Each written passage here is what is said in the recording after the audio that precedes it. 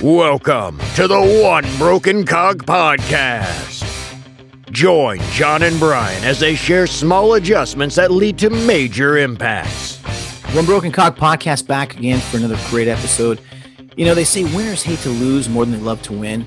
And I'll tell you, today's episode, my special guest and I will be talking about mistakes businesses make and how to avoid them and overcome them so they can enjoy the sweet taste of victory instead of the sour taste of defeat. And my guest today knows what it's like to win, as he's done it on a consistent basis, but he's not afraid to make mistakes and step out of his comfort zone. He's a certified financial planner, a certified financial transitionist, a chartered financial consultant, a chartered life underwriter, a serial entrepreneur, a writer, reader, and thinker. Who I'm referring to is none other than Mr. Josh Patrick. Now, some background on Josh. He's a contributor to the New York Times You're the Boss blog, as well as the author of his Stage 2 blog, Creating Value. He's written for American Express Open as well as Inc.com and the Huffington Post. He now has a beat with Forbes.com where he writes about succession issues for private business owners. He also has a podcast called The Sustainable Business where he talks with thought leaders who will help you think about your business or your client's business 20, 30, or more years into the future. He's run an operating company for over 20 years, grown up in a family business, sold the family business, and successfully transitioned into several new businesses.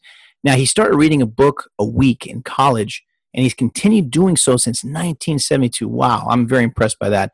And over the past 35 years, he's worked with and coached hundreds of businesses. Josh, it's great to have you on the show. Welcome to the One Broken Cog Podcast. Thank you so much for having me. My pleasure. Now, I got to tell you, Josh, you must have a massive book collection, and I'm curious how you find a specific book you're looking for, the collection that large. Well, actually, I read books on a Kindle about 95% of the time. So I used to have thousands of books in my house. I gave most of them away, but now I've got like 600, 700 books on the Kindle. Nice. Any favorites, any recommendations as of late? Well, it depends what you want a recommendation for. I think the basic business book everybody should read is Traction by Gino Wickman. That's where I would start. And why should we read that one? Excuse me? And why would we start with that one? I think it's a great operating system for how to run a business. You're probably not going to use it if you have one employee, but in my experience, most people who own privately held businesses are not especially detail-oriented, and they need to have a system that's simple and easy to use. And Traction is absolutely that. I think that Gino Wickman did a great job designing that. Awesome. No, that's great. I'll check it out for sure. Now, we want to talk a little bit about mistakes you don't want to make as a business. Now, I know that you're a big proponent for having a mistake-friendly company, and it's very important. Why do you think that is? Well, you don't learn by doing it right. You learn when you make a mistake. And whether you admit it or not, or you want it or not, you're going to make mistakes. And when you make a mistake, you have two choices. One is you can pretend the mistake's not your fault and you don't learn anything. Or the second is you can say, gee, what did I learn and how can I do it differently next time? And if you don't do that, you're going to be stuck pretty quickly, and you're going to spend your life blaming other people in your company or justifying your way through life. And you'll do a great job of losing customers, but you're not going to do a great job of making your business any better. Yeah, it's a great point. How many of the businesses that you've run across or some of your clients, how good are they at actually adapting to that and learning from mistakes? Is that an issue for them, or are they easily able to learn and adapt? What do you think? It depends on the person. I mean, people who hire me, if they aren't willing to be learning from their mistakes, they're going to be pretty unhappy with me quickly, and they're going to probably fire me pretty fast. So the people I work with, one of my rules if you're going to work with me is you have to become coachable. And if you're coachable, that means you learn from your mistakes. Yeah, no, absolutely. Absolutely. It's a great point. It's funny because when you get into business coaching, you realize pretty quickly that a lot of these businesses, they have their inner circle and they have a lot of yes men surrounding them, and people really don't understand what the problem is or the root of it or why it's the way it is. And one of the advantages to having a coach is being able to give that unfiltered feedback, whether they want to hear it or not. And that you're going to be giving an honest assessment. Sometimes they're not hearing that. For you, what's your experience been like with that? Have people been resistant? Has it been an aha moment for them? What do you think? It's all over the place. It depends on the particular issue and the person. Some people are more inclined to accept constructive comments, and some people aren't. Some people will push back every time I recommend something, think about it for 4 or 5 weeks or 4 or 5 months, and then come back to me and say, hey, I just had this great idea. And if you're going to be in the business consulting, coaching, mentoring, thinking partner world, you have to be aware that with many entrepreneurs, any private business owners, they want to be in control. So you have to let them do so, which means you have to let them own the ideas, even if it is your idea. It's just part of the game. Yeah, it really is. And of course, they want to take credit for everything, which is interesting. I know sometimes it comes down to trust, right? And how you gain that initial trust from somebody. What do you think? I know you talk about the building blocks of trust in any type of relationship, whether it's business or otherwise. What are those building blocks? Well, there's a book by Charles Green, and I never can remember his writing partner, called The Trusted Advisor. And in The Trusted Advisor, there's a formula called the trust formula, which is intimacy, which means how much you care about me; reliability, which means do you do what you say you do; and competence means that you're good at what you do, divided by self-interest. And if you're doing all four of those things, you're going to have high trust with the person you're working with. When you find trust falling out, you'll likely find that the reason trust is falling out is one of those four things is out of whack.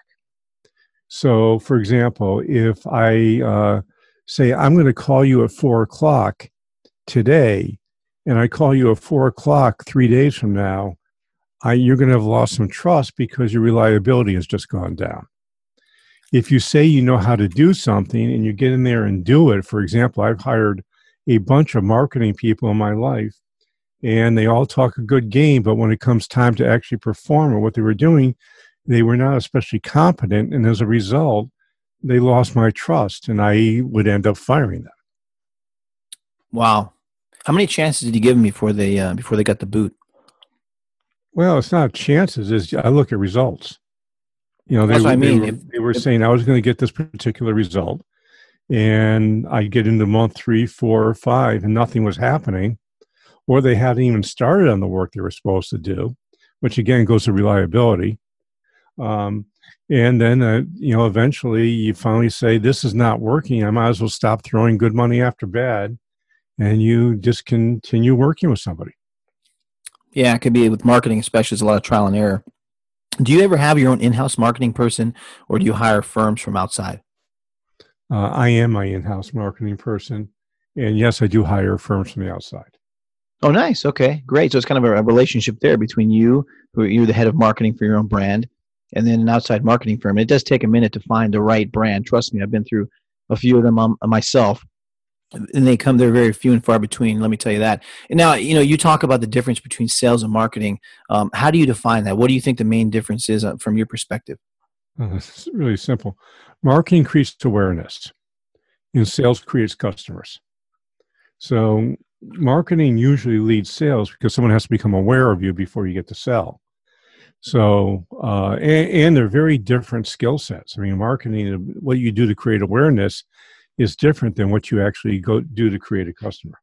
Do you think they go hand in hand? Meaning, can you be an elite level salesperson without the marketing piece in an organization? Well, you can, but it becomes brute force sales. They go hand in hand, but it's rare that you can find someone who's good at both. It's a different skill. It's a different skill set. So when someone says, I do sales and marketing, I usually will start looking at what they actually spend their time doing. And they're either good at sales or they're good at marketing, but rarely are they good at both. What I mean is, in the organization itself, you have let's say a sales department and a marketing department. Yes. Hopefully aligning themselves together. If you have a very lean marketing department, in your estimation, can sales still function at a high level? So you'll have exclusive salespeople. Okay. Yeah. Yeah. Look, at sales is, I can have one person working to create awareness about my company, and I might have 25 salespeople out there doing it. No, absolutely. Absolutely. They've recently talked about, there's a big trend in hiring where, I forget the term for it. It's brand new, but it's basically you have a core competency as in sales, but you have other skills along with it. That's attractive to people, because these startup tech firms, They look for people that are nimble. They can, they're versatile. They can do many different things. Any take on that as far as hiring, not for one specific role, but you'll have a primary role with options to take on more work depending on your skill level? Well, it depends on the size of the company. I mean, bigger companies, those that have 50 to 100 employees or more, I recommend that they put a person in place called the Chief Revenue Officer. And the Chief Revenue Officer is over all activities in the company that create revenue. And in most companies, it'll be marketing, sales, innovation, and customer service. Too often, each of those four areas work in silos. So they end up fighting with each other instead of having somebody who's helping them coordinate all their activities. So you really want to coordinate all your revenue producing activities in a company, which is why having interdisciplinary teams is a really important and powerful thing to do. Absolutely. Now, speaking of that, a lot of businesses right now are struggling with turnover, right? With hiring practices. And I know you went from a 35% success rate in hiring to 85%, which is unbelievable.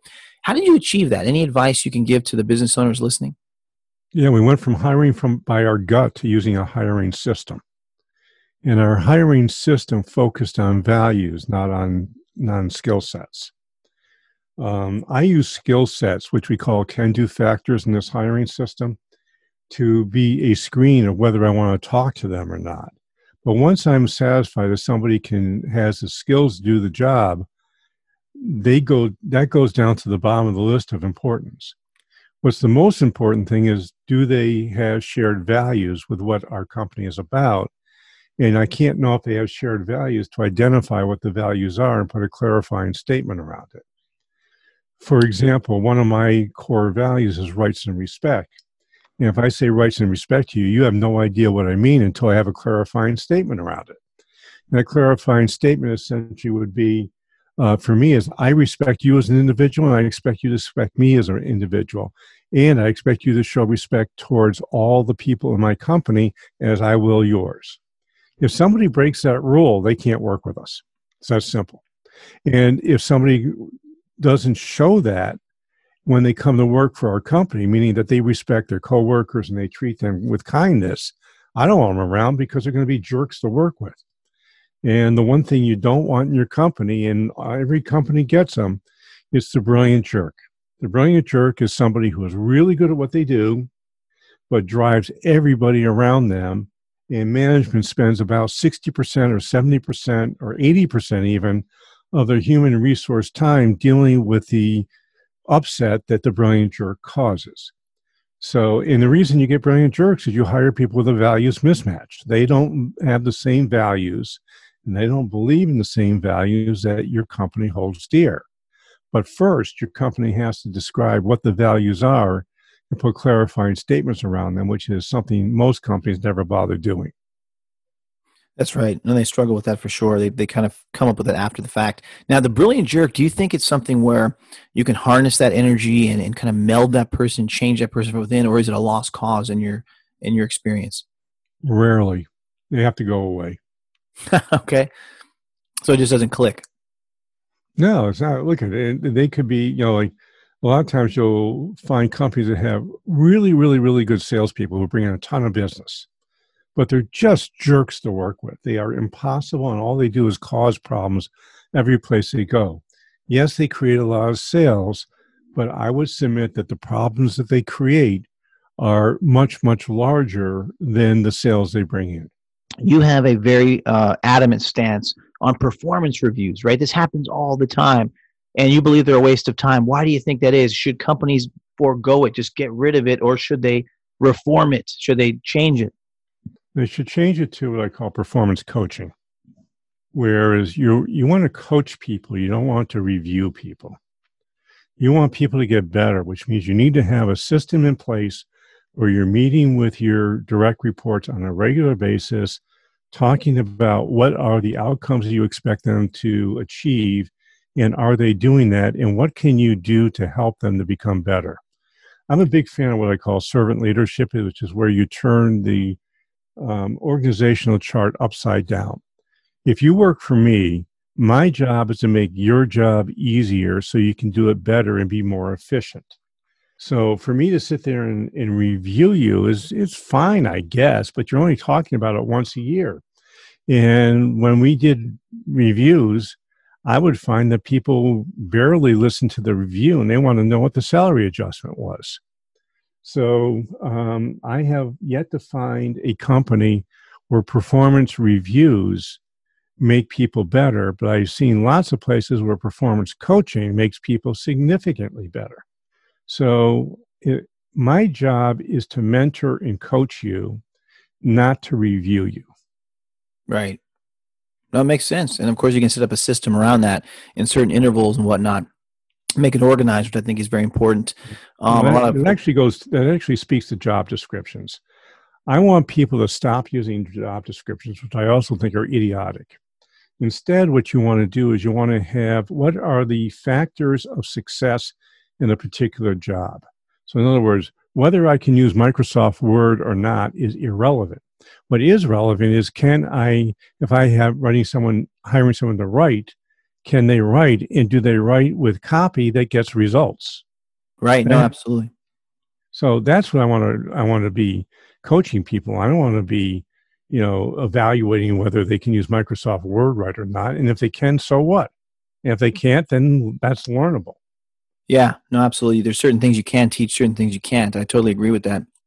Now, let's move on to profit. You talk about the 4 types of profit and why they're important. Maybe you can identify for us the 4 types and why each one of them are important.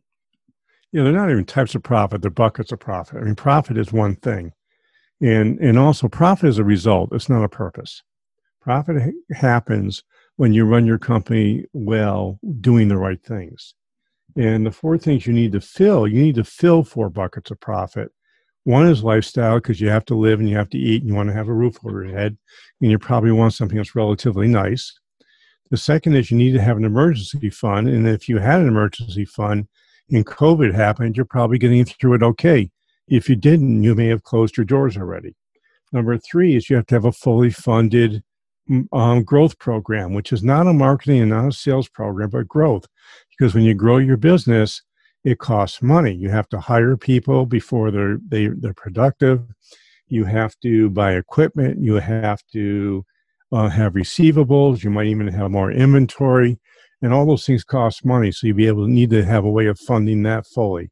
And finally, you have to have a fully funded retirement program that will allow you to leave your business on your terms, because at the end of the day, unless you're in a very small percent of people, you are not selling your business and riding off into the sunset, because you're not going to get enough money for it, if your business is even saleable.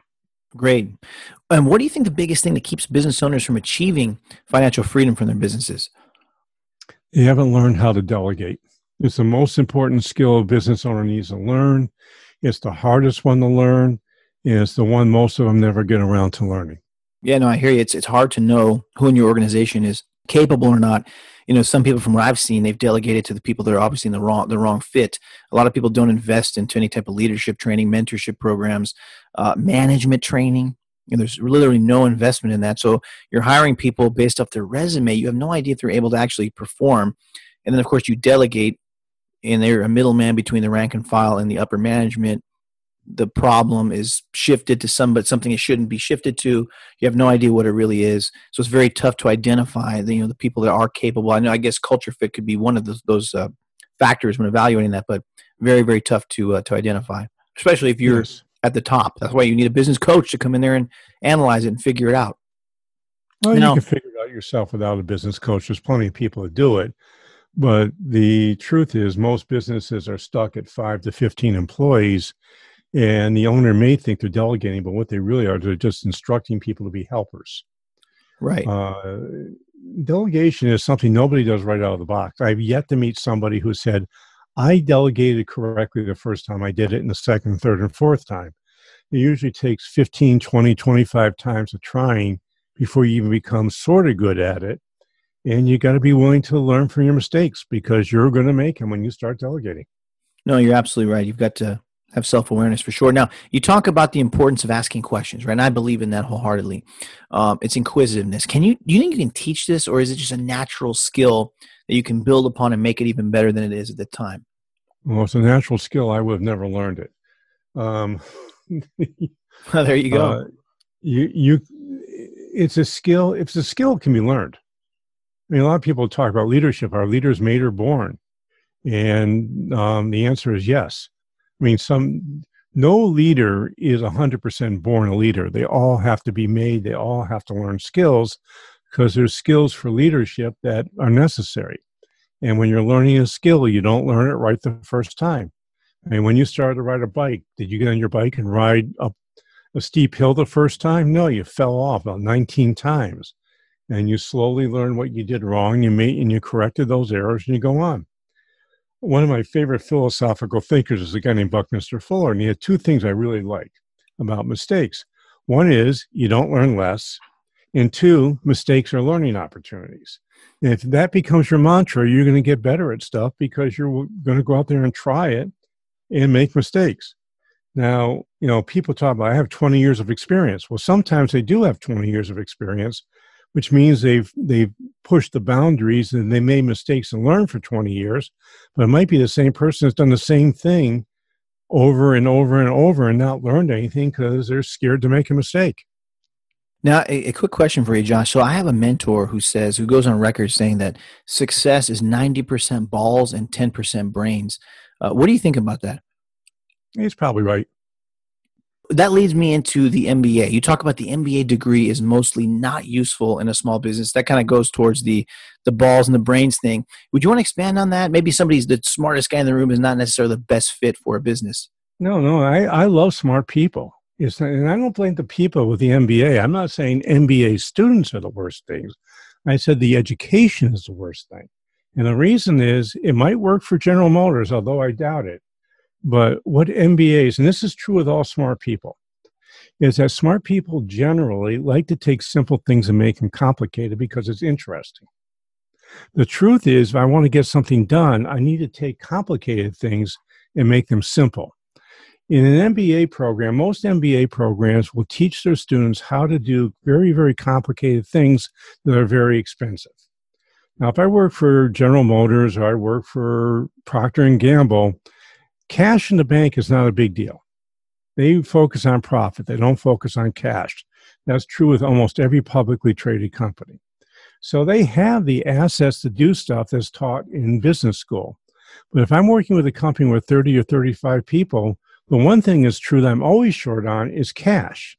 Right. And I need to take very, very complicated things and break it down to very, very simple things, which is not what's taught in the MBA programs.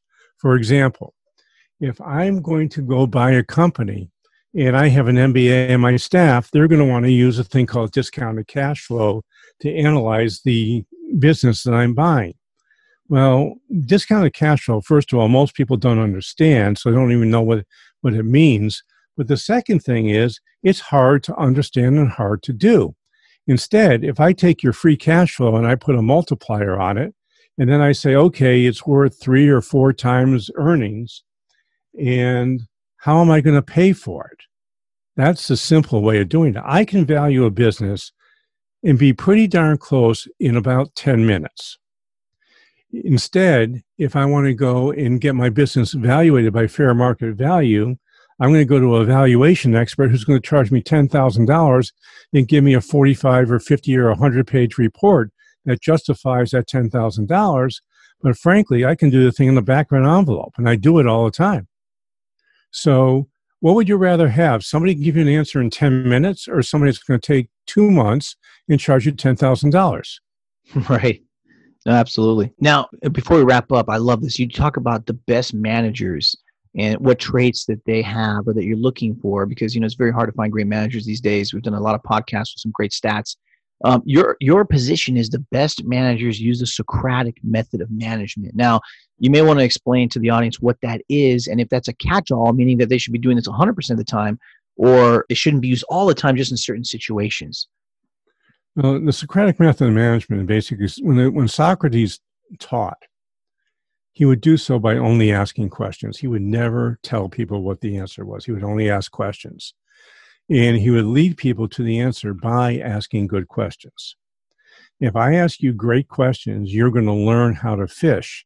If I tell you what to do, I'm giving you a fish. And you've probably heard that statement. If you want to eat for your lifetime, learn how to fish.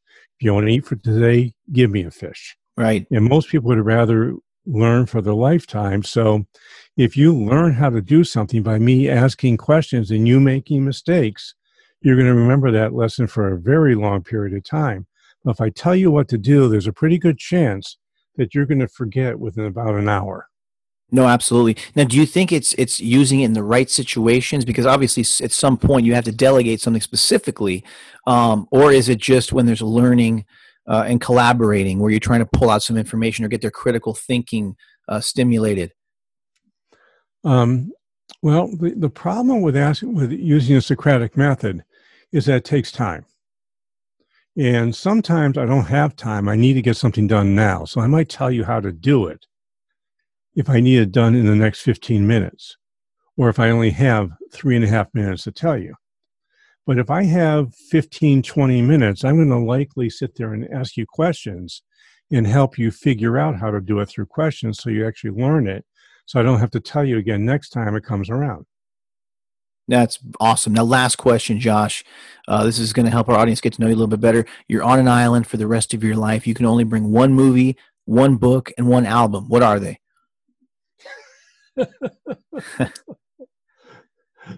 Well, I'm not sure I can give you the one book. That's a tough one, right? Very tough. Well, I've read a couple thousand books, so I'm. So, what about the movie and the album? Movie.